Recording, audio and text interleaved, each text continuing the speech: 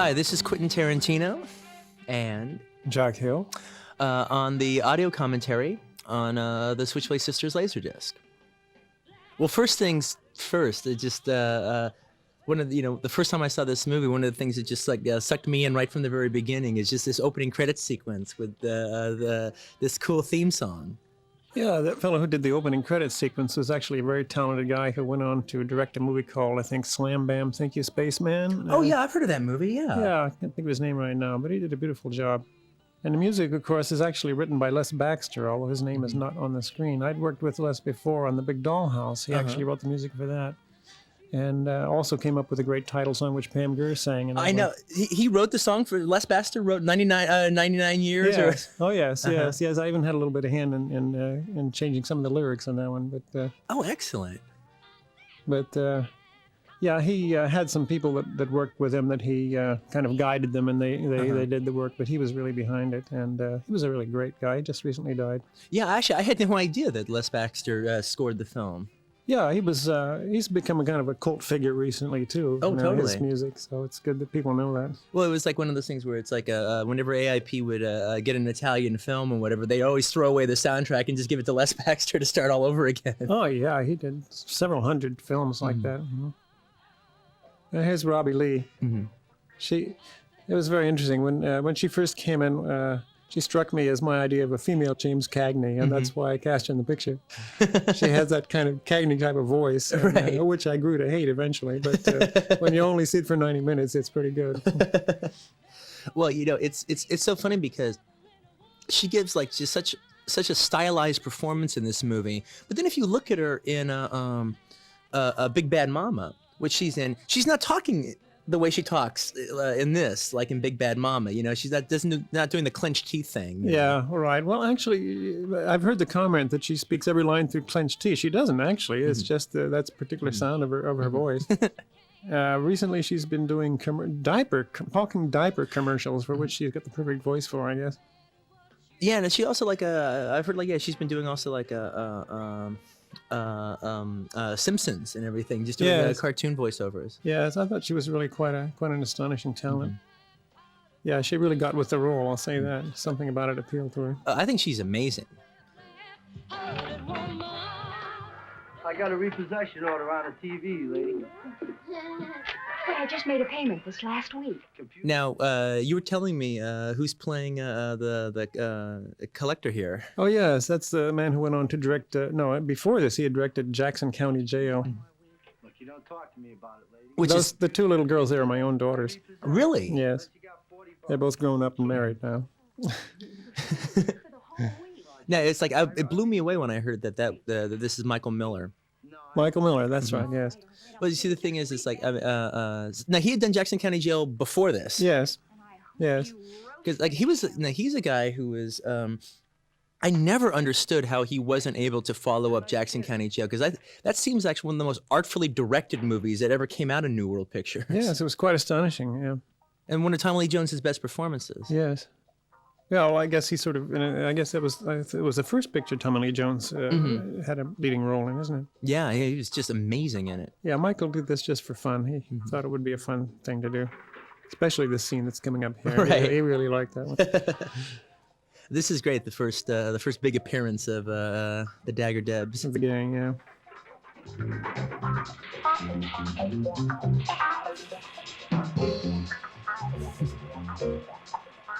Yeah, when I first saw the film in the theater, I thought that particularly Robbie Lee and most of the actors were just really overplaying, and I was just kind of cringing in my seat. And now it doesn't look like that at all to me. But of course, the difficulty with this film was that you could not do a realistic film about street gangs with a lot of blondes and hot pants. It just would never be believable. Right. So the decision I had to make in the beginning was to make it really kind of an over-the-top kind of fantasy, almost kind of operatic, and just let the girls really run with it.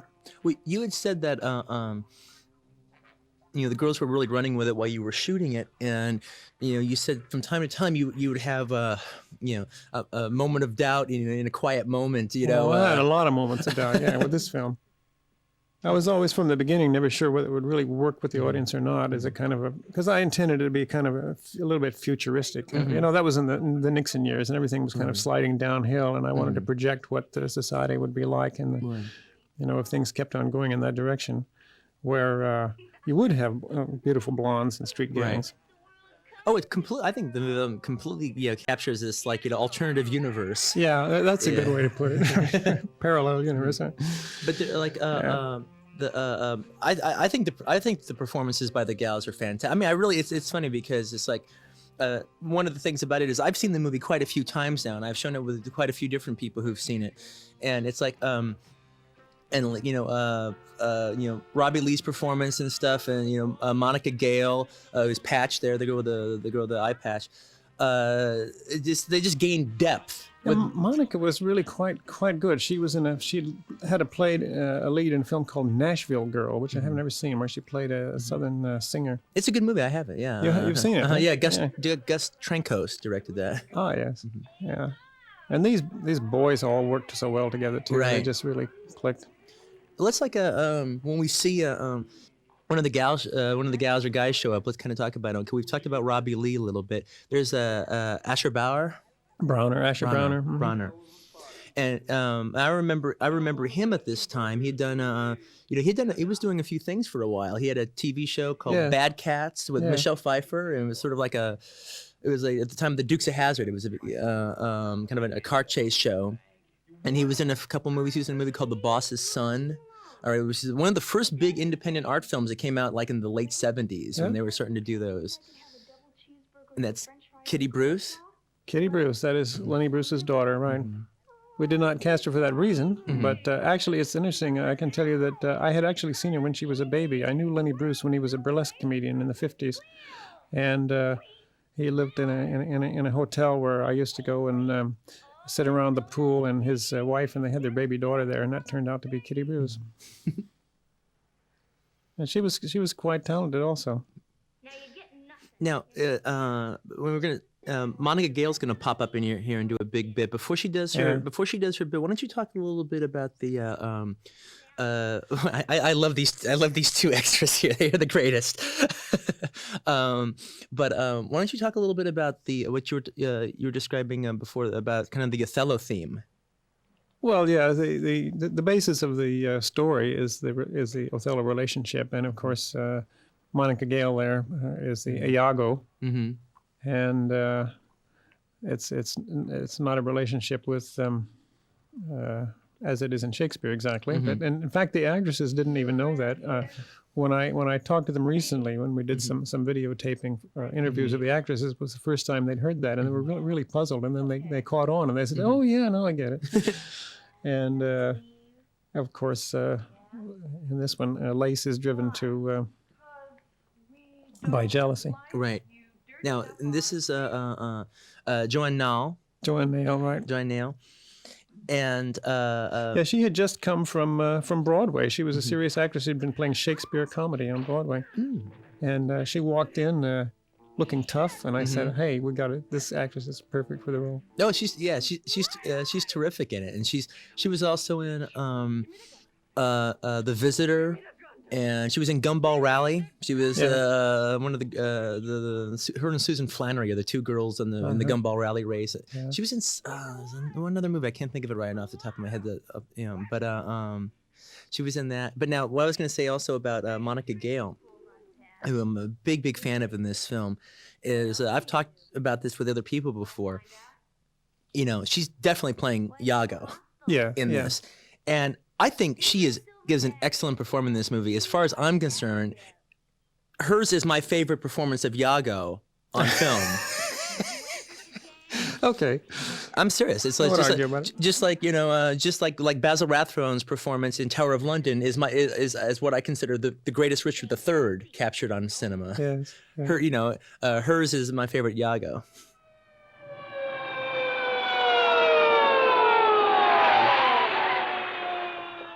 Coming up now, we're going to have Bob Miner as a cop. Yeah, one of my favorite. He was actually the stunt coordinator on the There's Bob film. Miner. There's Bob. Yeah. The black guy. He was the stunt coordinator as well as playing this role, and he's done many films with me. He was in Coffee and Foxy Brown, and he was a stunt coordinator and all those. Well, it was like for in the '70s in exploitation films, you almost couldn't watch one. It seemed like without Bob Miner showing up. Yeah. He'd have a big part, or he'd have like one line. But he was always the stunt coordinator. Yeah. Officer, I'm not with them. Yeah. Let's have it. This scene, by the way, is shot in a town named Eagle Rock in the north part of Los Angeles. Yeah, I know where Eagle Rock is. I shot I shot some scenes of Reservoir Dogs in Eagle Rock. Ah. Eagle Rock and Highland Park, which are right next to each other. The fast food place is still there, actually. Oh, JoJo's. Well, it's not called Jobo's, no. We invented that name. Okay, now, that girl right there, okay, that's Bunny, all right? Janice Carmen. Janice Carmen, yes. Now, Bunny is, to me, amazing because she doesn't really have that much to do in the movie, and she makes the impression that all the other girls make. She is so charismatic in this movie. In fact, I showed the movie to Rick Linklater, and he fell completely and hopelessly in love with Bunny, all right? And every time Bunny showed up, hey, Bunny, it's my gal, man, it's Bunny. I was really looking forward to seeing Bunny at the premiere. I was sad when she wasn't there. I think she lives in New York. Okay, everybody, hands out. She's married to a major producer. I can't think of his name right now. So. I mean, she just did a great job. We pushed her on the poster and everything because we just me and Jerry Martinez, who drew the poster and came up with the campaign. We just adore Bunny. She does one of the voices of those little animals, and you know what the one I'm talking about is? Sorry. Little animal? What? Yeah, there's some television program. Oh God! Right now? She does it now? Yeah, or has been. I don't know if she's still wow. No, this is Mom Smackley. This is Kate Murtaugh. Yeah. This is like actually, she is. This is just a great scene. One of the things I like about this movie so much is how, because it's kind of like, somewhat the philosophy I feel when I make a movie. It's like I'm never gonna live long enough to make all the movies that I want to make. So I always feel like I have to knock out at least 5 movies with each one movie, 5 different genres, 5 different things. And of all your movies, Switchblade Sisters totally has that kitchen sink quality of there's like 5 or 6 different genres, and when it falls into those genres, it is that. Again, this is a full-on women in prison scene right here. Well, now this scene here with the implied lesbianism has been rather controversial lately. It's definitely not PC, although oddly enough, at the same time, the film has turned out to be a popular lesbian cult favorite. Oh, that's no doubt. And yet other people have called it homophobic. So these things are just depending on how you look at it, I guess. Is it one of the biggest problems with what I consider jerks looking at the movie now and applying their whatever doctrine to it.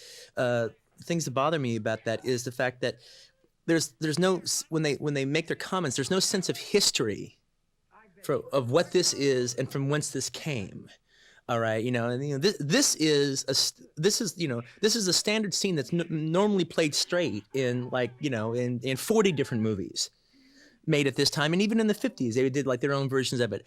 This is the same scene, except this scene is actually raunchier, even though you don't see anything. The dialogue and the talk and everything that's implied, all right, is much more raunchier but pitched to a point. I mean, her performance is just excellent. Every time she opens her mouth, the lines are fantastic. It was like, I love that line. That's great. And it's like, when I watch this in theaters with audiences, when they realize she's actually going to do the search or she's putting on the glove, the audience is like, oh my God, this isn't a lot of tough talk. This is really gnarly. Yeah, something happens when she puts on that rubber glove. Everybody kind of cringes. All right. Here's a big, like Star Trek fight. You see on Star Trek.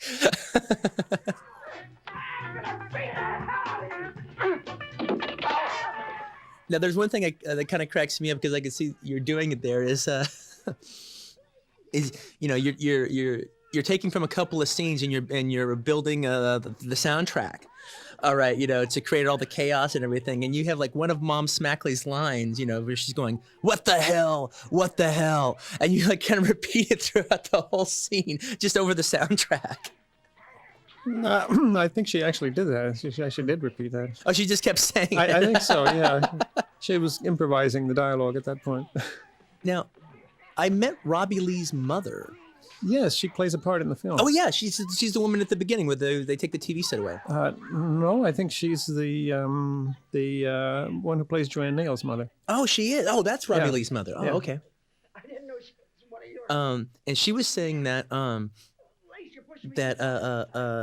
Kate Murtaugh came up to her at some point during the shoot Yeah. and said that, you know, and implied that she was very intimidated by Robbie Lee.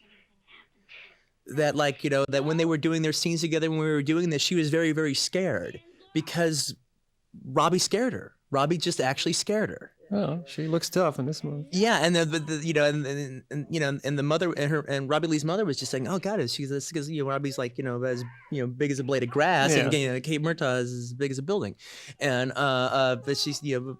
Robbie Lee was just so in character and stuff. She never quite broke it in those scenes and stuff. And like this thing when she has her, Yeah. you know, Kate Murtaugh was actually very scared. Really? I love this outfit here. Of We had a very talented costume designer, actually. All the costumes were very, very carefully thought out and discussed. Jodie Thielen, And, right? Is that how you pronounce her name? Jodie Thielen, I think, or something like that. Tillin. Tillen. Yeah. Now, there was another interesting thing when guy who runs Rolling Thunder with me, Jerry Martinez, he drew the poster, and when he was drawing the poster, he told me a wonderful story about he's drawing the girls and stuff, and then he showed you know, the what he'd worked on so far. All right, on the poster, and you're looking at the poster, and he said one of the first things that you said was, "Oh, wait a minute, where's where's Maggie's belt? That's a weapon. She's got to have her belt. Oh, yeah. All right, you got to put her belt in there. That's you know, and it was great because it's like talking to a guy who made a kung fu movie. Oh no, he needs his flying guillotine. All right, that's his weapon. You know, and it was just it was like one of my favorite response of all your input on the release. That was like my favorite line, my favorite thing I'd heard you say. Well, she needs her belt. That's her weapon. Yeah, the belt was the product of a lot of discussion, and the actress practiced with it too. She really got quite good with it.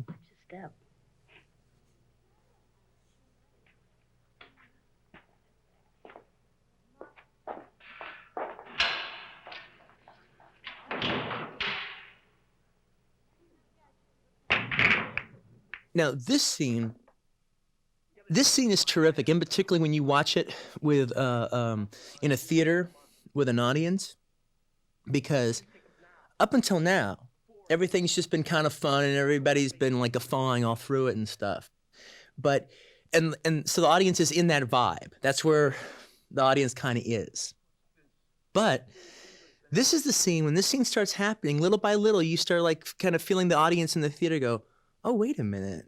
Yes, This isn't funny. This is fucked. This is you know what I mean." And it's always wonderful when you feel the audience building and building and building, and think they're in for just a rowdy good time, and then the tone starts shifting, and they're just not prepared for it. Yes, that was deliberate on my part. I wanted to really draw the audience into something really serious at this moment, so that really get them going. She wants you to read this. Hey, that's not for you.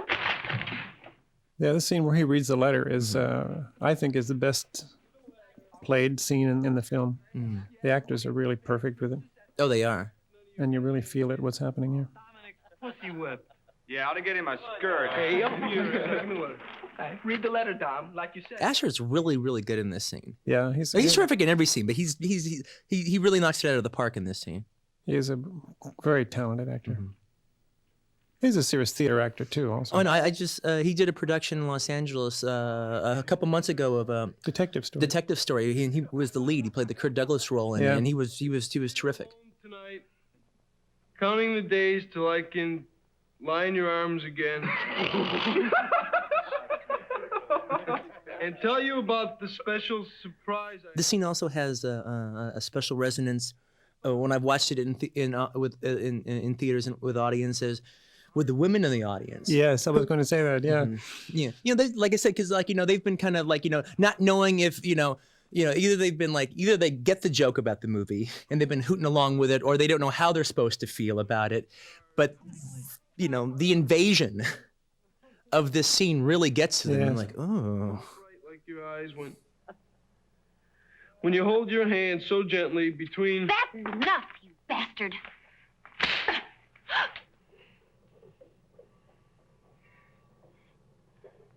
There's been a lot of criticism of this film recently over the sort of rape scene that follows. Right. And it always, it was a subject of a lot of discussion when we were working on the script also, because that's something that I find normally would be very distasteful, to show a woman being raped and then not seeming to mind it. Right. But if you put it in the context of the scene you just saw, it seems to me that the two characters have engaged in a certain kind of bargain there.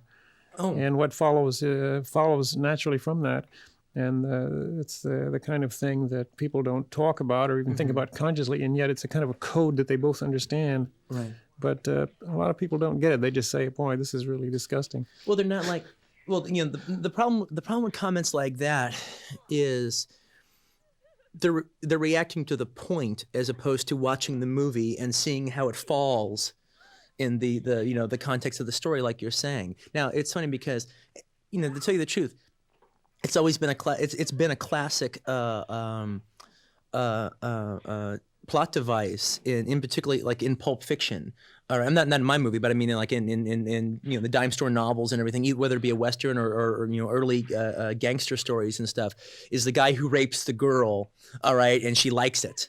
All right, and that he warmed her up basically. She was frosty, and he turned the heat on, and she liked it. Yeah, well, this is not the case here, though. This is not that. No, I think she's a very feminist image here. I mean, he tears her blouse, and she responds by tearing his shirt. Right. That's what could be more. The whole crux of the scene is she wants to have sex with a guy. She's into it, but she has an honor and a loyalty. That's right. To Lace. She would never go there.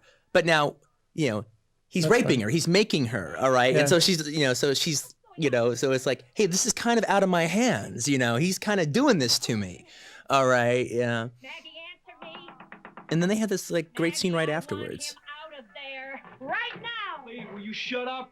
Get out of here, you smart-ass punk. Go on, I said get out of here. Actually, I got the idea for the scene from The Fountainhead, which was a novel in the 40s that was very, very popular with women. It was made into a film with Gary Cooper, and nobody criticized it then. And it has been popular with women for many, many, many years. Right. And I guess it's the difference between Gary Cooper and Asher Brown, or maybe that's the difference. Well, I think it's I think it's the problem is like I said before, it's like people they're not actually watching the movie and how it's flowing. They're taking an individual scene and they're putting it under a microscope, and they're finding fault with the politics. But movies aren't about politics. Movies are about telling a story and characters going in the flow of what they're going in. Yeah, well, at the time we worked on the story, I mean, I was very sensitive about issues like that, and it wasn't something we just threw in. Right. Okay, a lot of thought went into it. My Dad. You got what you wanted, so why don't you run along? Or ain't you finished yet? What are you so pissed about? You asked for it, didn't you? Oh, I know how women feel about that line. Yeah. Well, you're not on Nikki's side. You see, but the line "you asked for it" has a very, very double meaning there. Oh, yeah. I mean, actually, it's funny because I mean, one of the things that really I find rather resonant and rather moving about the movie, it's what makes it so sad, is the fact that Maggie truly is like Lace's friend to the bitter end. Oh, yes. She has a Hawksian, kind of loyalty and friendship with her, and she, Nikki did that, but that's it though. That's a one-off thing. That won't ever happen again, and she'll back Lace all the way. Yes, there's a very interesting kind of bonding between women who share the same love for the same man. That's very interesting. I haven't seen it explored very often.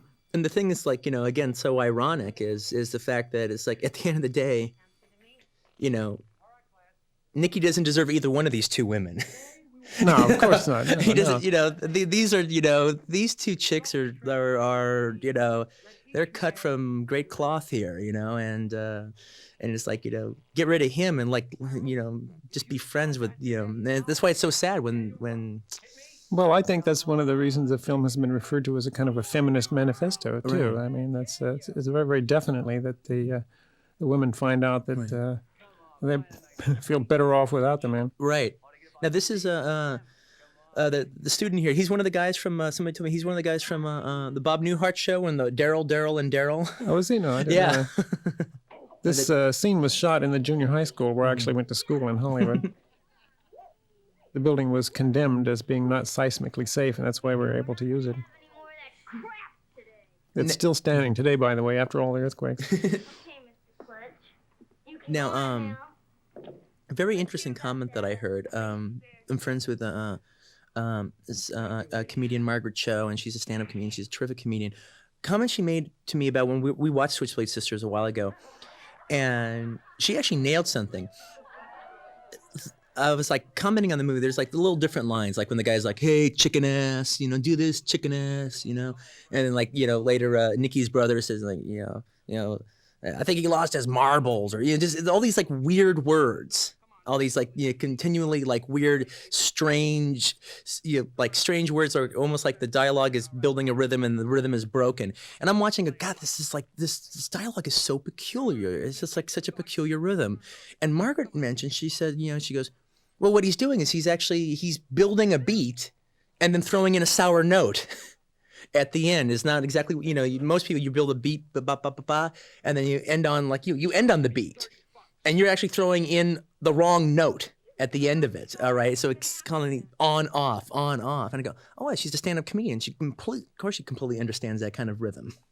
Well, interestingly enough, the screenwriter, Fran Mayer, who did the original screenplay, he was quite a political idealist. He'd been in Africa with the Peace Corps, and he is today edits the official Catholic newspaper, and he has very mixed feelings about having done this film, working for the Archbishop.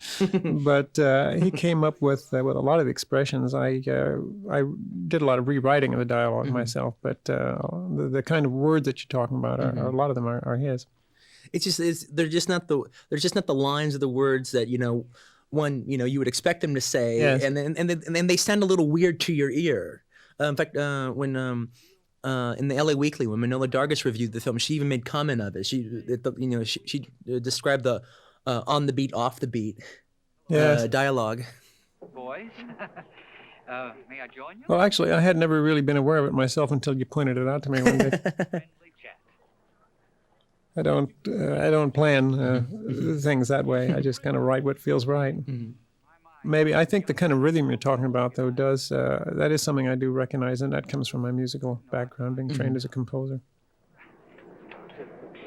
Listen, I try to have a kind of, in a sense, a musical form to scenes, Right. in terms of when to go fast and when to go slow, and Right. when to turn things around suddenly. Yeah, I do think of that. Well, it made me think about it because as a writer myself, I very much, you know, my dialogue has a beat and a rhythm to it, and I'm always going with the beat, you know. So it was very interesting to see, you know, Oh, yeah. somebody going with the beat and at the last minute, you know. Well, your dialogue is just absolutely astonishing. No, thanks. I wish that I had had the nerve when I was doing these films to write as much dialogue as you do. I think the producers would have looked at the page and said, "Cut this dialogue." I have the benefit of having confidence in my dialogue where another director wouldn't. Yes, yeah, I know how that feels. All right, yeah. I'm always afraid that I've written too much dialogue. I always want to cut it, and sometimes that's a mistake. It's one of the big things. It's like, again, it's also coming from a low budget mentality where I'm coming from. It's like very few sets in my movies. Once my characters get someplace, they hang out there and bullshit for a while. Yeah, this is one of my favorite scenes too. There's really a lot of subtleties going on in this scene that we just saw there. How we run things now. Yeah. Later on, I'll take you down to the club. We gotta find you a good looking Yeah, you're right. Actually, yeah, this is a scene where like all plot points converge. Yes. From here on in, the rest of the movie will never be the same. Yeah, people have asked me about the relationship between Patch and Lace. Is there some kind of lesbian attraction there? And I never had any such thought at all. A lot of people do read that into it, but it's purely a matter of bonding and trust. And there's no sexual bonding between those two characters at all. At least not in my mind. Right. I don't believe it. Hook is a liar. Yeah, well, just think what you want. This scene. Yeah, this is a full-on Othello scene right here. Right. Exactly. Yeah. This is the one. Yeah. It's got everything but the handkerchief. Somebody actually pointed out there was a handkerchief in the in the story, and I hadn't seen it as the handkerchief that's used on Othello, but. But why would Maggie do that? Because you got what she wants. She's just like sitting in her bedroom drinking. Yeah, they're just sitting in their bedrooms in Lace's bedroom drinking beer. No, that's Maggie's bed. I mean, that's Patch's bedroom, right? It's Maggie's bedroom. Yeah, Maggie's bedroom. It's the same bedroom we saw in the opening where she's sharpening the knife. Someone else pointed out to me, asked me also something that I had never thought of also. And in the very, very opening scene in the movie, we see Lace standing in front of the mirror and kind of patting her waist and checking out how the fit of her jeans. And someone asked me if she was aware by that time that she was pregnant and she was looking at her figure. I'd never had that thought at all. Oh, I know. That's like that's exactly what she looks like she's doing. Yeah, but it could be. Of course, we wouldn't know at that time. You'd have to see the picture twice to get it. Well, You know what that yeah, you're right. That's exactly what she's doing. Yeah, it could be. I'm sure that's probably what Robbie was thinking at the time. I think it probably is, yeah, because she's a very thoughtful actress. She analyzed her work very, very carefully. I love certain things like this you never see in movies. Like, I'm serious. I'm like just digging on the fact that they're hanging out in Lace's bedroom drinking beer. Yeah. All right, you don't see stuff like that anymore in a bar, even at a table, but like in the bedroom, just like pounding, Olympia beer. Yeah. You hear me? Okay, yeah. Yeah, this girl, the guy's a girlfriend. Cherry, yeah. I don't remember the actress's name. She is a cute little honey boy. I mean, every time I've seen the movie and she's like, who is this like little darling? Just walks in the movie and walks out. Yeah. Well, one of the sad things about Hollywood is that there's so many very remarkably talented people who just, by force of their karma, luck, they just don't really get a chance. And there's some very, very talented players in this film who did go on to some good things and some who didn't. It's just luck. Well, I was so excited to meet most of the people at the premiere that we had when the movie opened, because see, I always do that all the time, is because I'm always like and normally when you cast a movie, and this is getting off the subject, but it's an interesting enough subject, I guess. You go to cast a film, and most directors don't know anything about actors other than who's like the star and everything. So it's the casting director, has a whole list of actors they want to bring in, and basically they're the actors of the moment. They're the ones in rotation, the ones doing stuff. All right. Now I was an actor once, and like I was never in that rotation. All right. Yeah. And I wanted to find some people that weren't on the on the route of casting directors. Yeah. But the thing is, I'd come and give like a list of actors I wanted to have come in, and I'd have like 100 actors on that list, and the casting director didn't know who any of them were. And most of them, it would be like somebody like Asher Bronner or somebody like that, and it was like, we got to find these guys. I don't know if they're still acting right now. I don't know if they have a current agent or not. All right, you got to find them. All right, and some of them, it's just like kind of hard to track them down to find out what they're doing and stuff, And then some of them, it's really sad, is because it's a situation where they like where they actually are actors, are actually even living in town, but they're so out of the loop that they can't even find them. I was trying to find Max Julien for a part, who played the Mac, for a part in Pulp Fiction, all right? And the casting just could never find him. She could never find him. And he eventually called me because he had heard I was like, Dick Anthony Williams or somebody who was in the Mac 2 would come in and read, because he's still in the rotation, and say, how can I get Max Julien? And that's how he called up. but the casting directors couldn't even find him. It's very important to have a good casting director who knows all the people. I have very seldom ever been able to work with a casting director. This is one of the few films that I did have a casting director. He was a very talented guy who also had an acting school, and so he was able to work closely with a lot of the people that he knew and see them on the stage and work with them himself. And so he just brought so many talented people. I wish I could have had all of them in the movie. Right. Try me. I've always actually, it was like talking through it. I've always loved Nicky's little speech there. Oh, where he says, my dad, God rest his ass, once told me, son, don't ever let him push you, because once they get you moving, it's all hard to stop. Yeah, I used that line in Pit Stop also. I'd forgotten that I'd used it. Well, actually, to tell you the truth, I wish I could remember. I can't remember exactly what I did, but I actually ripped off that line in a movie I wrote. I can't remember what movie it was, but not the push, just like God rest his ass. Oh yeah. Again, that was like one of those like the last word is not the word you'd expect to see, you'd expect to hear. And I put it in some movie. I can't think of what it was. I can't remember which one it was. You're welcome to it. It's out and out theft. Yeah.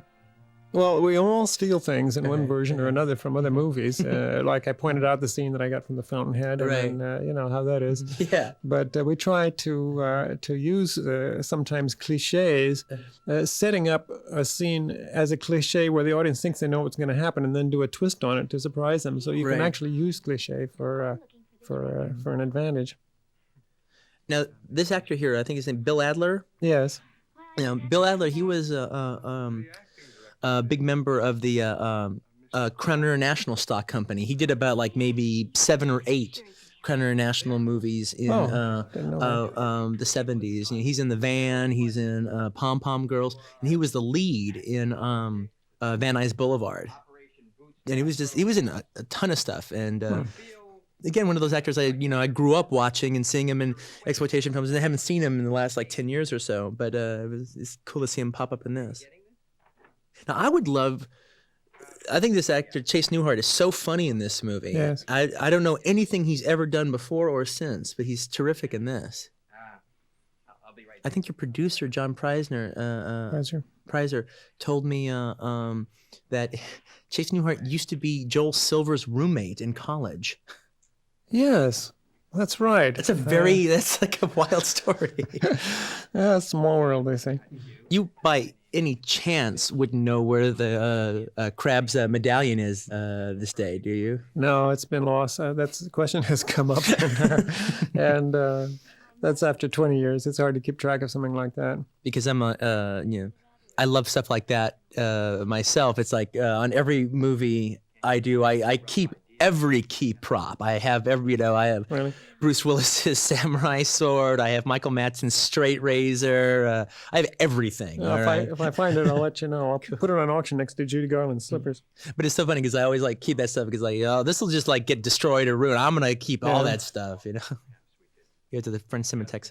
No, this is a great scene with the clothing. Here's another thing that with the wardrobe people, we worked out very carefully to give this the gang their colorful shirts and so on. Actually, it was patterned after an existing East LA street gang who wore those kind of outfits. Yeah. That's one of the things, like now it just seems so anachronistic that like a street gang would be like, dressing like Elton John. Well, that's because they're very, very involved in politics, you see. They've got this front. Is that Roosevelt on the wall behind her? Could be. I don't remember. How big a habit does she have? There's like FDR there. Dollar-wise. I guess I better get right to the point, Mr. Kravitz.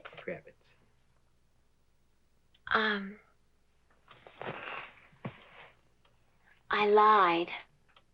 Oh, really? Yeah, well, you see, I'm trying to join the Dagger Devs, and the president, Dominic, said that he'd take me if I delivered. Most of this was shot on a sound stage. Most of the interiors in the film were shot on a sound stage. It was, even at that time, it was very fashionable for everybody to go on real locations. And I always found that you get much more better results working on a sound stage. You don't have to spend all that time rigging up wiring and worrying about power and lighting. And the actors have a place where they can be quiet and keep to themselves and prepare. And So I always, when I was doing films with AIP, I always had this struggle with them. They thought they would get by cheaper doing things on location, and I always try to fight it uselessly, but it works much better. Yeah, it's one of those things where actually the next movie I'm going to do is going to all be shot like a pretty much on a in actual locations, but almost everything I've done before this. Really? All right, I did on soundstage. I actually just we on Pulp Fiction almost we built almost everything. Really? Yeah, it looked very good. Yeah, if it wasn't a house where we could actually just get a house or something like that, it was probably built. Yeah. Well, I was very conscious of sets and how to use them because my father was an art director for many years at Warner's. But it's also that's all part of the reason what you're saying is like you're not spending all that time dicking around looking for junction boxes or anything. You create your own world and you're in that world. You have all the time to, your time is well spent and you're there. Did I ever tell you my father designed the Disneyland castle? No, you didn't. And Tom Sawyer's Island. And no kidding. He did all the interiors of Captain Nemo's submarine and 20,000 Leagues Under the Sea. Oh man, that's really cool. I didn't know any of that. Yeah, and here's a scene some people have found very astonishing that she can throw the chair through the wall. As it seemed. I love this is a Pam Grier move. This is so cool. That's like her first response is to just bust down the wall. I think that's so cool. Well, yes, it isn't really a wall. I mean, it's just a partition that's normally set up in offices, and a lot of people find it surprising, which I can never quite see why. Oh no, I think that's great. No, that's Maggie's bravado. Yeah. She enjoyed the scene, I can tell you that. What are you looking at? I'd tell you something. All of the actresses really loved these scenes where they beat up on the guys and get the better of them. That's a certain kind of makes it it's a little scary when you think about it. I think that women are always conscious of the sort of this kind of potential danger, in the male's physical superiority, and I think they kind of enjoy seeing the tables turn. Oh yeah, in fantasy at least.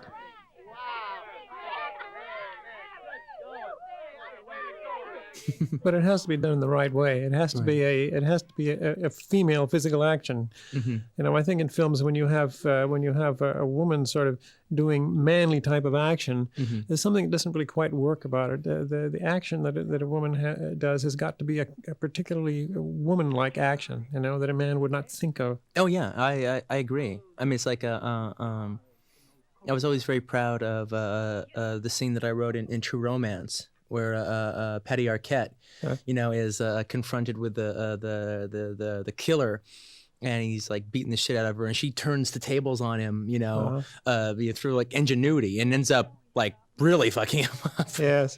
Baby, just $20 more and you can quit, okay? Again, it's my wonderful bunny. Hey there, Einstein. How about a little something to relax the nerves? Guaranteed fresh merchandise. No, I can't. I gotta get back to my chemistry class. Well, look, a couple minutes with Bunny here. We'll flatten out your sine curves. And it's only $5. No, I can't. Can? From a man of science. But it's so funny. Before the girls turn the tables on the daggers. Yeah, they seem submissive, don't they? They do, and they'd be always like, "Why are they putting up with this shit? Why are they letting like a scumbag like Hook slap them and do this?" Because their consciousness has not been raised yet. It definitely, exactly. That's why you see with Maggie being the catalyst that does it. Then they immediately it's like a revolution. It kind of catches fire and takes over. And everybody suddenly wonders why they've been acting like this all their lives. Right. This is my favorite. And what's contrary to most Hollywood movies is that they never, in the end, it used to be in Hollywood movies is like when you had a rebellious female. In the end, she would find her place at last. Right, with Mr. Right. Mm-hmm. That doesn't happen in this movie. I didn't send over nothing. I love this scene here. It's actually, this is no joke. I think one of my favorite, in a movie full of great lines, one of my favorite lines is Krabs going, "If it isn't Dominic, Dumb and the Dumb Boys." I mean, when I give my word, I keep it, huh? Ask anybody, right, huh? Well, shooting these scenes was a little bit nostalgic for me, too, because that was the school that I had attended when I was a kid.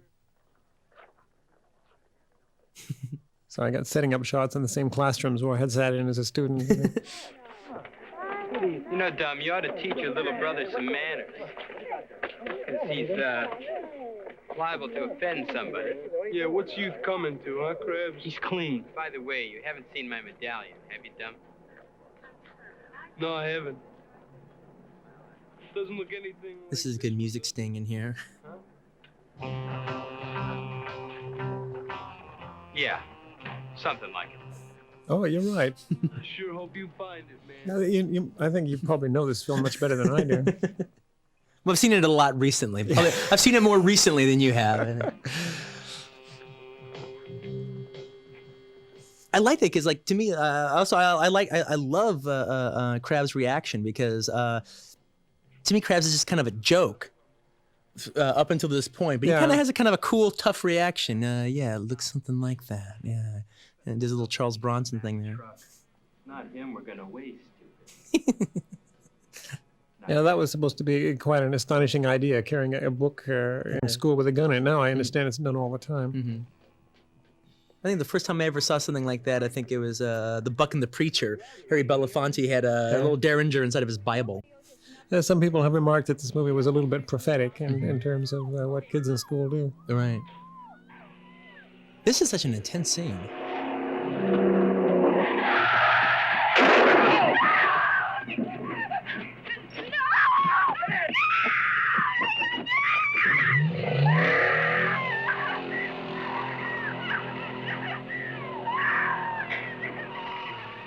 Hey, sweetie, hold on.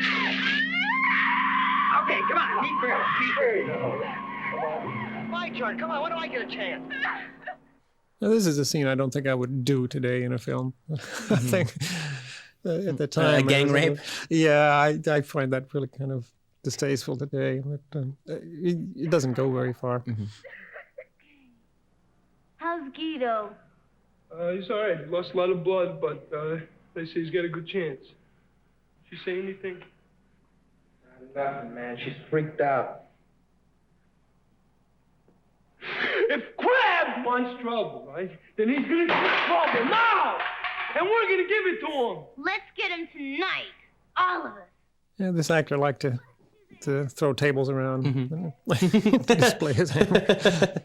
He would do that kind of spontaneously. It wasn't really rehearsed that way. That was okay with me.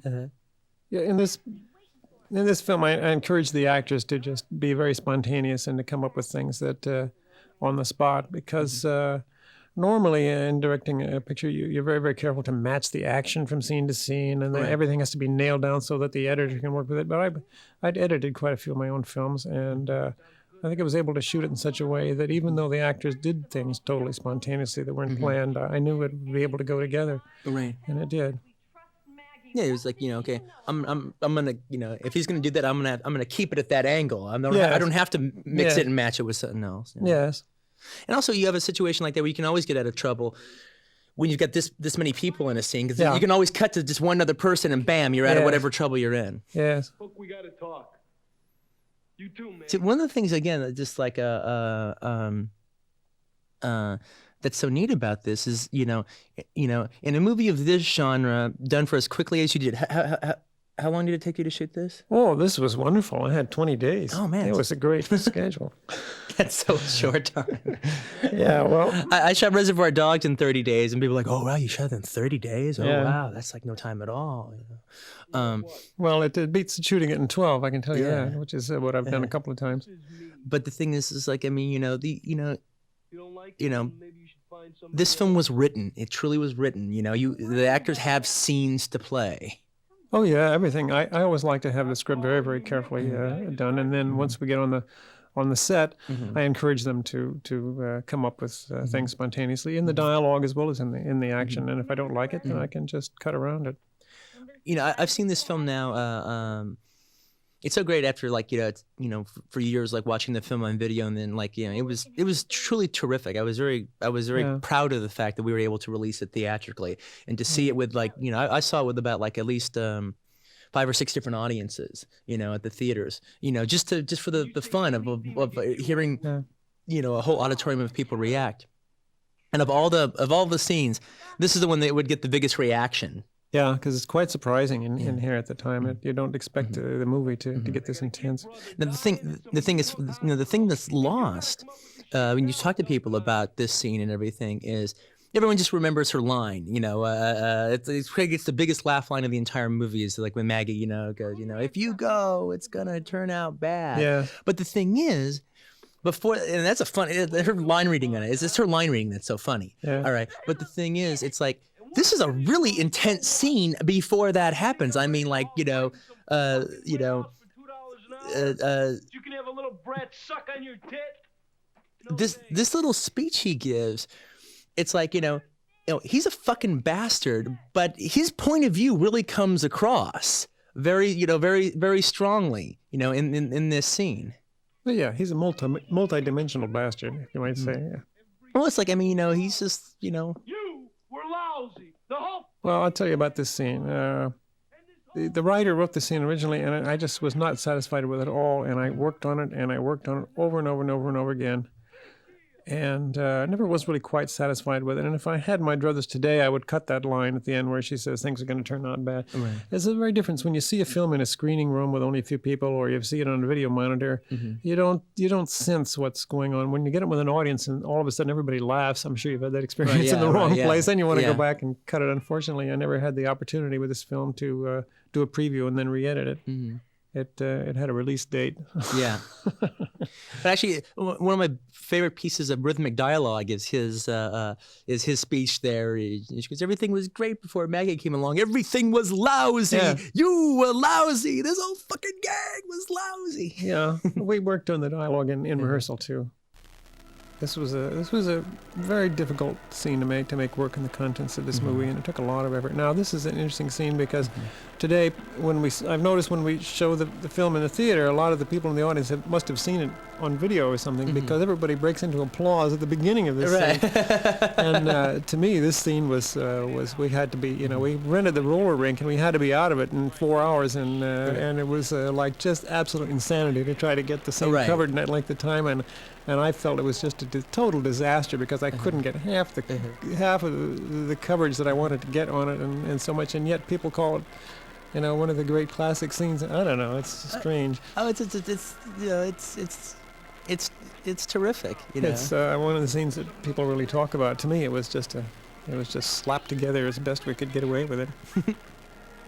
I think maybe it appeals to people just because of the idea, the movement, and being on skates and with the guns.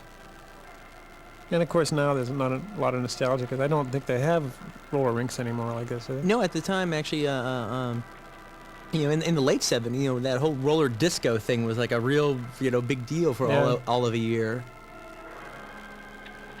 Now I gotta ask you a question. This is really weird. I mean, they just had this big fight. Why are they all so cuddly with each other now? Nobody seems to notice that, and so I keep quiet. It was a mistake. I was watching the movie with my girlfriend, Savina, and she goes, "What the fuck's going on here?" Being an actress, she'd be following the drama. And, most people haven't noticed that. It was actually a mistake. I shot the scene at a different time, and we were very, very rushed, as I was saying, and having a hard time getting it, and the actors weren't really thinking about what had happened just before either. And then when you put it together, you say, "Oh my God." Get off the floor, you girls. Stop that fighting, girls. But it seems to work. I mean, you're the first person who's noticed it, actually. And one thing that's kind of interesting about it, they just bring out automatic weapons and kill everybody,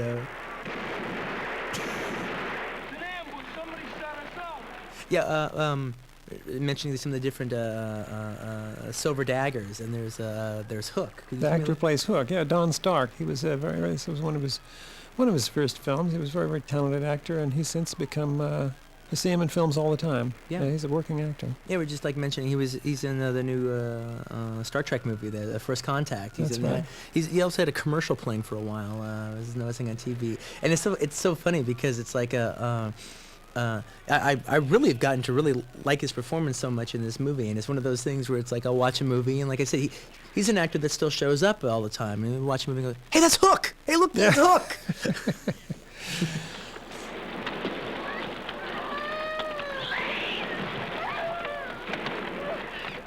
No, it was funny because I think probably about a year or so before this movie came out, I lived for about a year in Tennessee. And what's very interesting is in the South, going to a roller rink was a big deal. Oh, yeah. And I mean, that was a big social thing that teenagers did, is they went to the roller rink. Yeah, You know? it was like going to a dance. You'd seen someone and you'd asked if you'd like to skate with me, and Yeah. waltz. And That was the whole thing. It was like, I remember going, and it was like, it was just like this. It was just filled with teenagers, and that's where they hung out. It was a big deal to go to the roller rink. It's real cute. oh yeah, I used to go to roller rinks quite a lot when I was. I don't want to tell you what year that was. But I think it was even like I think it was even much more like a regional thing, like in particularly like I think in the South it was even like they did even more Yeah. than maybe like in urban areas. I think by the time we did this film, roller rinks were on the just about starting to die out. Ain't that crazy? I probably would have got rid of it. I mean, can you see? One of the things I like about this scene is it's like it's you've had the conflict between Maggie, Lace, and Dom, but then when Dom dies and she's like telling this story, that Dom really wanted the kid and they were going to get married, and when we the audience know it's total bullshit. Yeah. I love the fact that like the film, in this scene in particular, kind of goes out of the whole girl gang thing and almost, has this like a 50s melodrama, kind of feel and everything, just with the Doug Sirk kind of. Yeah, I still find the scene very moving when I watch it. Actually. I know, very much so. That's what I meant by that. I'll send Pat along in a minute. I gotta give her a list of stuff I need. The two leading actresses had developed an interesting relationship during the process of the movie because of the nature of the characters they were playing, and because of just the nature of actresses playing kind of equal roles in the movie. They developed a kind of I wouldn't say a love-hate relationship, but a jealousy-love relationship. The jealousy was between them was I think really got their performances so interesting.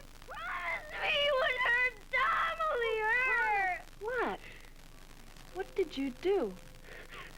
One of my favorite line readings by Lace in a movie full of remarkable line readings by Lace is the one coming up. He was treating me like a little gutter cat. Yeah, she did really have French teeth in that one. I would admit. Every time I touched her, I smell her stinking perfume. Stop it now. You just stop it. You're gonna let her take it off from you. You're gonna act like the Lace I know. Just pull yourself together, girl, and start thinking. This is great because it's like it's so cool to see this in a modern movie. It's the fact that like it's like not only is Lace mad, she's going crazy in this scene. She's going crazy like the way like the way you've talked about before, like the way like a Shakespearean character would just become mad with jealousy and rage. Yeah.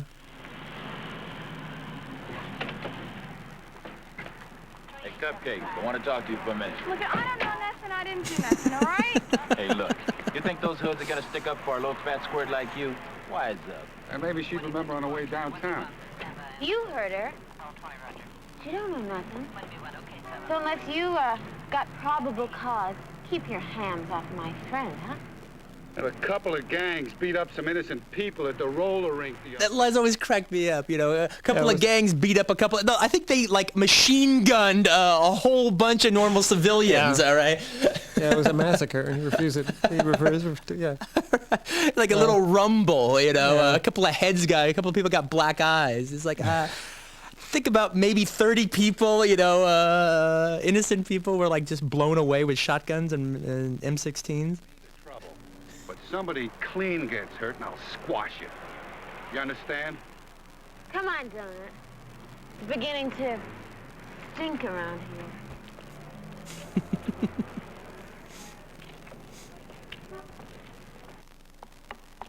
The gang girls in this movie, as well as some of the boys, were actual gang members. They were found. I don't remember who found them, but they were the real thing. Oh. Half our guys are still out of commission. But the cops are on to us. This now. is a great They're gonna be scene. watching. Yeah, that's all they'll be doing. As long as it ain't their throats that get cut. Actually, Time ain't right. We gotta lay low. I think in the audiences I've seen the movie with, after Lace's if you go, it's going to turn out bad. Bunny, I think, has the line coming up here about Hook. Yes. All right, that has the second biggest reaction in a crowded theater. That had a backbone was Dom, and you left him to die. Shut up! I've heard enough! Who are you telling what to do, Greasehead? Look! Dominic is gone, and I'm taking charge. I get the right. We want Maggie. Yeah, we want Maggie. You shut up and sit down. Oh! This gets a big laugh, too, in the theater. Oh, I know, this is terrific. You're a chicken. Say it! I'm Come on! chicken.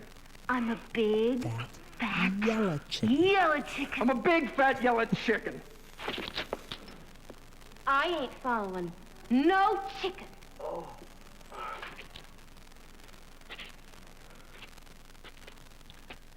The line that's coming up is the one you're talking about. Right. Yeah. I ain't following. You'll know it when you hear it, when Bunny says it. And it's also kind of cool because he's like, I hadn't really quite realized that Bunny was his girlfriend, and he's a little snap of the fingers, come with me. Not this time. That's it. Damn it, Bunny! I told you never to call me that. It ain't true. Come on, Hook.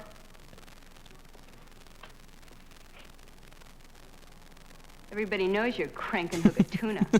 Yeah, I got to credit the writer with those lines. That was his dialogue. Now, it's kind of interesting because this is really Bunny's only super big moment where she gets a big laugh line and as opposed to just supporting everybody.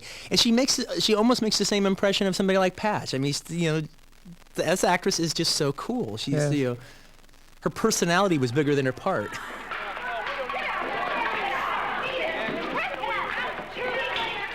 Yes, as I recall, actually, I expanded her part somewhat as the shooting went along because she was so effective. Nice going, Mag. We just lost half our muscle. Lacey, be pleased. Did you have anything to do with the trailer that they cut for Switchblade Sisters? Sisters? Yeah, sure. Because they have the... Yeah, I wrote the trailer, yeah. Oh, because they have that shot in there of, they're introducing everybody. You'll meet Bunny, you'll meet Lace and Maggie. All right, and then it goes, you'll meet Patch, also known as the Smiling Cobra, and I was like, oh, she's never called the Smiling Cobra in the movie. Well, no, that's true.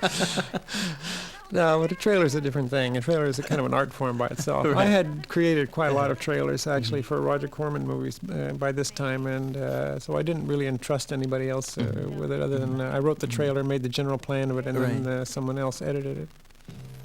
Well, that was the standard operating procedure for Roger Corman to get directors ready by putting them in the trailer department, right? Yeah.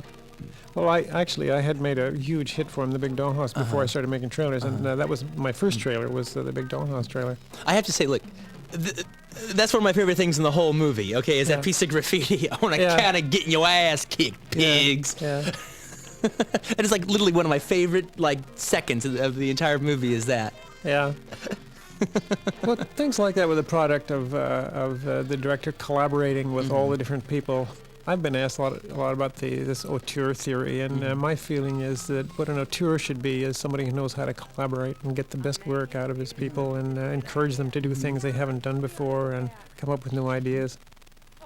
But the thing is, but your work, it's anything but random. It all the films have this, have the same, the same level of personality and wit, and even Pit Stop, which is a much more serious movie than the other films you've done. I can still, it doesn't mean it's not funny. It's still witty, but it's just it has a more serious tone. But it's definitely your work. Yeah, that's my stock car racing art film. This is your existentialist piece. Yeah. Originally with that film, I wanted to, Roger Corman was financing, and I said, Roger, I want to make the first car racing film where the hero does not win the big race. And he says, no, Jack, the hero's going to win the big race. So I thought about what to do to keep my stock car racing art film, and the way it came out is the hero wins the big race, but he loses his soul in doing it. Now, this is, of course, where the picture takes a totally different turn, because we haven't seen any black characters in here, and all of a sudden we're thrust into an entirely different world. And this is also great. Again, this is like the women in prison section and everything. Now, boom, it's right at the right time. Blaxploitation comes in, Oh, too long. You'll have to excuse my girls, but outsiders are not welcome here. Even the cops split, moved to a healthier climate. Marlene Clark appeared in quite a few different films, most notably with black director Bill Gunn, who lived a pretty short life, but did a couple of films. One called Stop, and the most seen one is a film he did that she was the star of called Ganja and Hess. All right, that's been released under many different titles, Blood Couple, and just a zillion things. But she appeared in quite a few movies at this time. Now that's real good. Sooner or later, every woman's bound to find out. The only thing a man's got below his belt is clay feet. That always gets a big laugh. I got to credit the writer with that line, too. He came up with some good stuff. Weren't you saying that that's your favorite line in the movie? Yeah, yeah. Yeah. Now, of course, a lot of the stuff that takes place in this scene is no longer really understood by people. But she's waving Mao's little red book there, which in those days was a symbol that everybody kind of recognized. It's kind of forgotten today. Oh no, that was a big deal. And she's quoting from Chairman Mao and those things. I remember there was a big subplot. I think the first time I ever even heard who Mao was when I was a little kid, and I went and saw Car Wash. Oh. And there's like the young Jewish son of the guy who owns the car wash, who's like working there from the ground up because he wants to work with the people, and he always has the little Mao book, and he's always like quoting from the Mao book. Quoting Mao, a revolution is not a tea party. All right. You can't. I love. What's her name? What's the name of the character? Muff. Not Muff, but her partner there. We can always use more. Girl with the dreadlocks. But I love her. I love her little Mao quotes. Change begins at the end of a gun. Political power grows out of the barrel of a gun. That's it. That's it. Yeah. Well, why didn't you say so? Yeah, we. And actually, somebody pointed it out that Coffee Sisters apparently here because she introduces everybody. This is and Java. One of the characters is named Java. Java. Oh, that's right. We're in for old time's sake. Sanka was in the bathroom, so she. He's well organized enough. It won't be easy. The little things that come in the dialogue with the writer did very well with, for example, when it's quite an astonishing moment when Maggie says that. She used to go with her brother, and then you realize a whole background for her life that you hadn't thought of before. Yeah, well, Maggie's totally the she's the stranger that walks into town, with the unknown past, just complete blank slate. And you only get a few hints at it every now and then. I also love Marlena Clark's line reading. She's like, "We got a surprise for old Crab." This car here was actually my car. It's a '57 Volvo. Identical to the one that Ingmar Bergman used in Shame, and therefore I thought it was a kind of a nice touch to use it in this film. Yeah, that car also makes an appearance in the Swinging Cheerleaders at one point. Oh, really? Who drives it in the Swinging Cheerleaders? It was just parked there, and somebody was standing in front of it. It was my own car, and I thought it was a very interesting car, so I would try to get it into the movie whenever I could. So but it's perfect for this one because you see them unloading all the weapons from it later. Well, it's funny. In Pulp Fiction, the red car that John Travolta drives, all right, was a car I owned at the time. Oh, really? Yeah, and I used it because I could use, have a cool car and have him drive it on the grass and just, mess with it with impunity because it was my car. Yeah. Yeah, this is great. This is the. Where have you been? We've missed you. Bunny always cracks me up in that. She's holding an M60 machine gun, and she's like, "Hi, we missed you. Are you okay?" This is great. The big battle of the balance of power starts happening here. If you say so, Maggie. Yeah. Okay, listen. At this point, Maggie is still trying to be true to her friend, you know. Oh yeah, yes. I mean, Maggie totally has the power, and she's not using it. I mean, not in a yeah, compromising way. She's still being loyal. Mm-hmm. We're gonna carve our names in those bastards' chests. See, it sounds like she's got her teeth clenched, but they're not really. That's just the sound of her voice. Yeah, she had that gritty voice that I can tell you that I grew to really made my hair stand up after a while. I love it. Yeah, for 90 minutes. Right. After 20 days, can get to you. This is also one of my favorite Lace's line readings coming up. Yes. Yeah. There, here it is. That's a good idea, Meg. Yeah. We got things to do, man. We got a lot of work to do. It's Robert Lee gives one of those performances. It's almost impossible to watch the movie if you like it and not do Lace impersonations when the film's over, you know. And I'm literally, I've seen it with so many people. And you grab just little specific lines you can easily do like Lace, and that's always been one of mine. It's a birthmark. Yeah, yeah, exactly. Yeah, that's a good idea, Maggie. This scene here was shot on the Hal Roach Studios back lot, where it was called 40 Acres at that time, I think, and all those buildings have been used in maybe hundreds of movies. And here again, we had the choice of shooting in an actual street or using a set, and I opted for the set because I wanted to have it really look kind of deserted, and I wanted it to have a kind of an unreal feeling that you can really get with a set that you can't get in a real street. Well, I love the fact that it like it's like it looks like it takes place in movie world, like exactly. In fact, I think this is I've always had like Lace's Princess Leia, before the time hairdo, and this comes out of nowhere, it's so cool. Now there's an interesting thing coming up. There's an extra who appears in the background in a moment that I had never noticed when I was shooting the picture. I only saw it later, and it was quite an interesting moment. Mayor in 25 minutes? God, why does this always happen?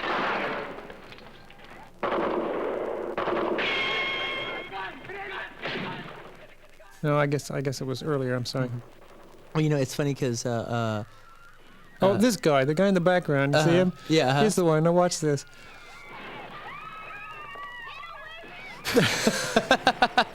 Was he just some guy walking on the street? No, or something? he was an extra that the AD just put him there, and a lot of the things with extras, you let the assistant director just do it because they really know their job. And, and that was one of them.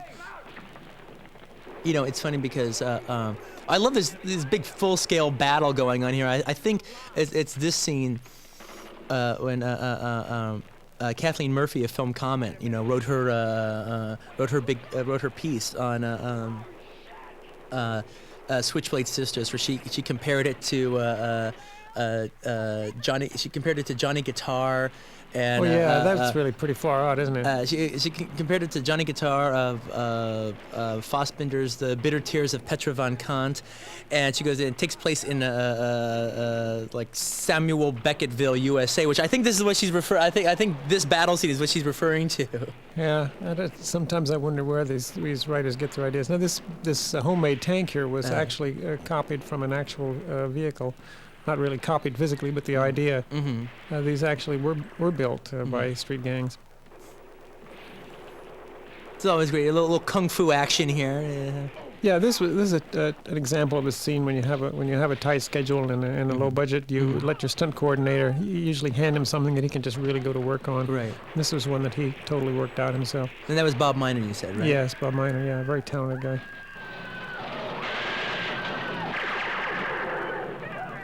Again, a lot of this scene, it would be terribly expensive to do that on a real street, Right. with all the traffic and so forth.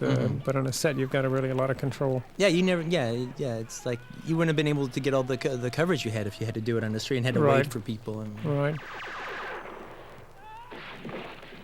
I love that little like finger pointing. It was like that's like such a neat thing.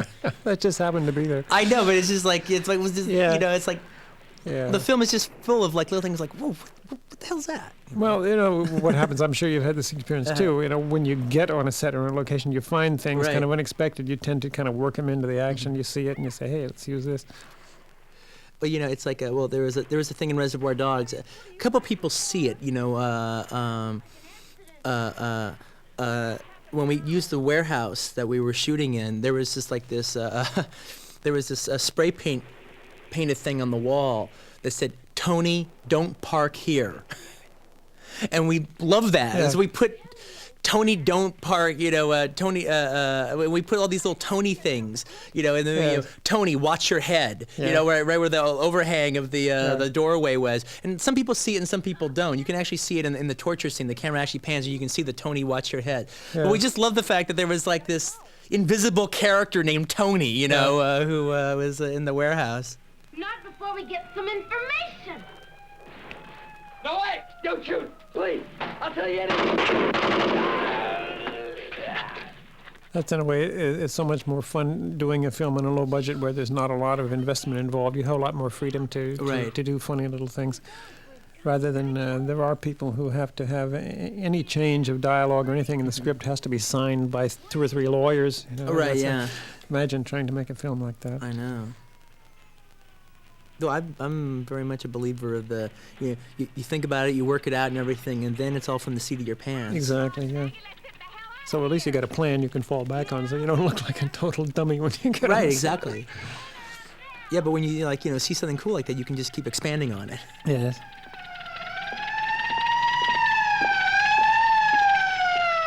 Now, we're coming to the climax of the movie right now, and I've said this before. And I intend to say it again. One of my, one of my favorite things about your films, and it's it's definitely not an accident because it happens in this, it happens in Coffee, it happens in Spider Baby, and to maybe lesser degrees in some of the other ones, but like in very major degrees in those 2 and those 3 is. The way I've always described people seeing this movie and how I saw it myself is film starts off, and for the first 20 minutes of Switchblade Sisters, I'm watching it, and I'm kind of like, I'm laughing with it and at it at the same time. I'm figuring that that's supposed to be the vibe of the film, That's right, yeah. And then and then after the first 20 minutes, I'm not laughing at it anymore. I've kind of caught up with, this is a very conscious sense of humor. This is a very conscious pace and everything. And so I'm watching it and laughing with it. And it's just a big great hoot, and I'm having a great time. But unbeknownst to me, the depth of the relationship and the treachery and the betrayal and everything between these 3 characters, because it really, as far as I'm concerned, it's not about Lace, Maggie, and Dominic. It's about Lace, Maggie, and Patch. Sure. Really takes root without me even noticing it. And now it comes to the big fight scene, the climactic fight to the death between Lace and Maggie. And I remember the very first time I watched it, just as the fight starts and it starts going on, I felt sad. It was amazing. This like crazy, wild, hooty movie. You're just having a good time with it. And unbeknownst to me, I had gotten to actually care about these people. I didn't realize when that happened. I don't remember any, but all of a sudden I care about them, and they're killing each other right now. And I'm not enjoying this. This is hurting me. This is sad. Yeah. And it could so easily, it could so easily be avoided. And you think, why can't we all just learn to get along? That's the nature of the classic tragedy. It's the nature of it, the inevitability of it from the very first moment that the 2 meet. everything happens just inevitably in the story, and that was consciously planned that way. I tried to do that kind of a story. And I just love the fact that I so like peripherally and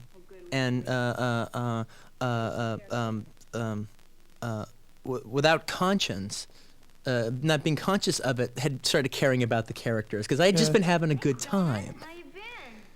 Well, it's an effect you did the effect also in Coffee, the exact same thing you feel in Coffee, and also totally in Spider Baby.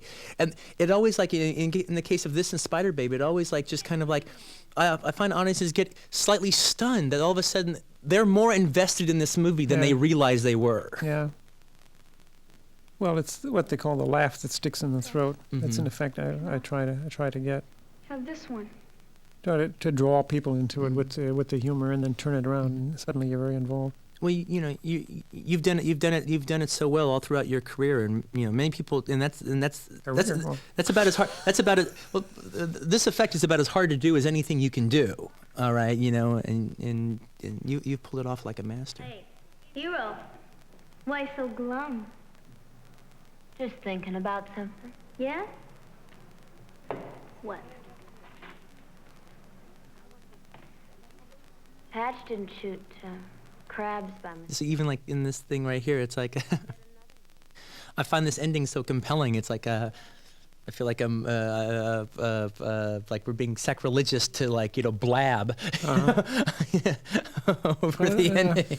I'd like to comment on the one thing about the film that people have noticed is the beautiful color and texture in the photography. And that was done by, I had quite a discussion with the director of photography in the beginning, how we're going to do this.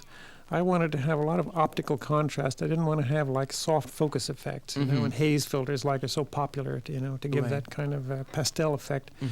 And yet we didn't want it to look too sharp, and too movie-like. So he pre-exposed the film, which was a new procedure at that time. He gave the whole negative film was exposed very briefly to light to give it a slight fog. Oh. So that you have this kind of a softness in the colors and a kind of a richness in the color, and yet it doesn't look foggy. Right, exactly. Like so many cameramen do. The optical contrast is there. Right.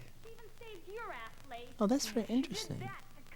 That's because it's like, it's very clear and very colorful, but it doesn't have that sharpness that you would get if you just went full on for that. Right, yeah. So it has contrast in the lens, but the film itself, the contrast in the actual film itself is dampened by that procedure. I guess so, Lace. I mean, I think I remember something like that. And that's how she got the medallion. Now, how close, when you guys shot this scene, because I mean, again, to me, this whole movie builds up to this scene. That's how I always can only look at it as an audience member and stuff. Did you shoot this, in something, close to chronological order as far as like actually doing the climax? Was it done towards the end of the shoot, or was it just randomly done? I really don't remember. I'm sure it was done. You always try to show it as close to continuity as you can, because it helps the players. So, but whether it was the final scene in the picture or not, I don't really recall. Why?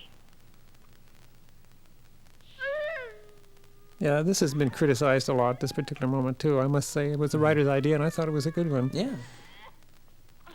I mean, what an unexpected thing to do. Oh, I know. When I say so. It won't work anymore, Lace. Walk soft, honey. What was that? She said it's no good. We're not buying it. Not from you, or don't it either. I didn't mean it. They made me say it. This is great.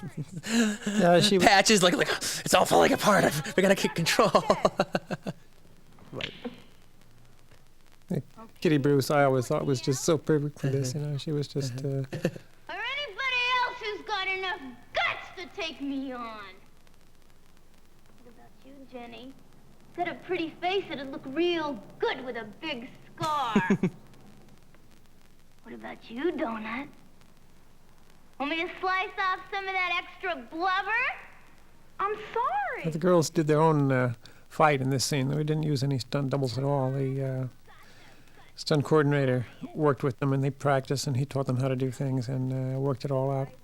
You can totally tell that. It's always like it was a really cool thing to actually look at them like throwing each other over tables and jumping over tables and this real athletic fight and everything, and to know it was actually them. Yeah, that always adds so much. I'm always, when I see a film, I always see instantly when there's a stunt double. It's just something about it that never really quite looks the same. Right. And they really were very anxious to do it in this scene, both of them.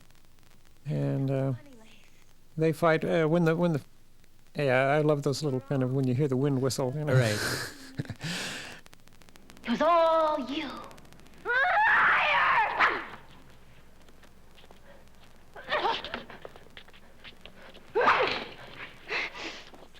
I worked on the sound effect. I wanted to get the right sound effect of the knife actually cutting in this scene when they actually start cutting each other with the knives. And I had invented the sound effect earlier on Spider Baby when I have a knife cut sound effects, and I tried all kinds of things, and I eventually found that using a film can, a metal film can, and putting adhesive tape on it, and then yanking off the adhesive tape at different speeds and so forth to get the effect. And it's really quite when you hear it when they do the cutting, it's really quite effective, I think. Also, like, you don't again normally hear this in movies, especially now because of There's one. There's there you one. go. There was just nothing else that would quite get that sound. I'm sorry, go ahead. I was just saying, especially now you don't hear, because again, you work with these like sound houses and everything is like perfect and whatever.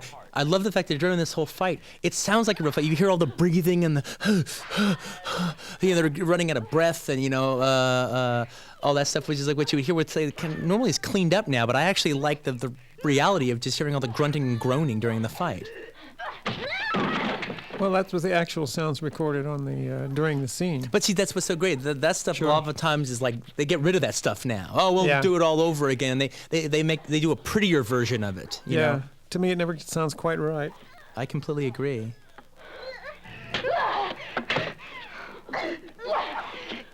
Now, this is something I thought was always really very corny, but people seem to love it. It works terrific. It works terrific, I guess. I don't know. I felt I had to do it that way because by this time, anything we would do with a blood effect or really cut it, it would suddenly remind you you're watching a movie.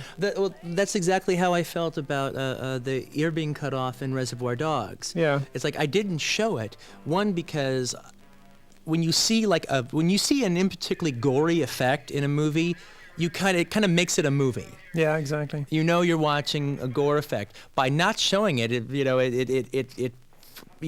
able to put it into a context if you saw it. Yeah. And here it makes it alive.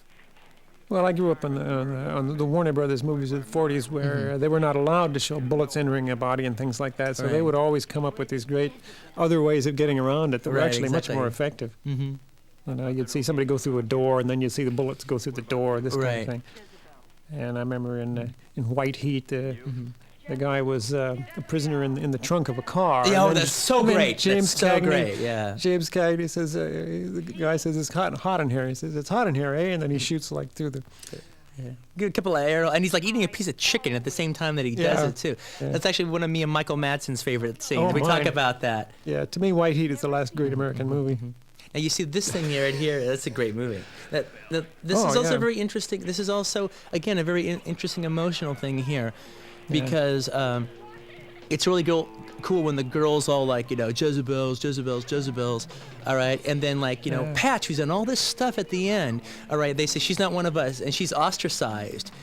You don't feel, yay, good for her. I'm glad that she's. No, you feel kind of sad for Patch. Yeah, she's got the worst punishment she could have. Right, and it's not a hooray moment. It's bittersweet. Yeah. I love this music sting with her doing this speech. When we do, cops, you better keep your ass off our turf, or we'll blow it up. You dig? Jezebel, cop. Remember that name. We'll be back. Yeah, that's one of the most over-the-top moments in the movie. At the time I shot it, I said, can I get away with this? I don't know. I mean, on the other hand, if you underplay a scene like that, it just goes foo. She needs to, exactly. Now, whose idea was it to, I've always have loved the way the door slams and it turns purple. All right.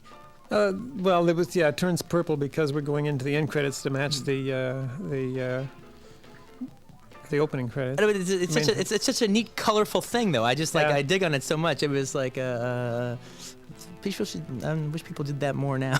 Yeah, it was a good idea. It was not my idea, but I agreed with it. Well, it has plays in for the same rhythm of the movie. Yeah, the purple color turned out to be just the right choice. I'm a big fan of I noticed here. I forgot. Yeah, so Tak Fujimoto, yeah. camera. Yeah, he was a fine cameraman at that time. He was a friend of the director of photography, and he did it really more for the fun of it than anything else. Yeah, and you also have Tina Hirsch, who went on to being a very successful editor, was your script supervisor. Oh, really? Yeah. I didn't know that. She edited she edited Joe Dante's films for years. Oh. She edited Gremlins, and she edited The Driver, Walter Hill's movie The Driver, some of the best car chases ever filmed were in The Driver. The script, I remember the script supervisor was very good in this thing. I had everything we needed to. Carthay Studios, they're still there today. Yep. Are they still there? Yep.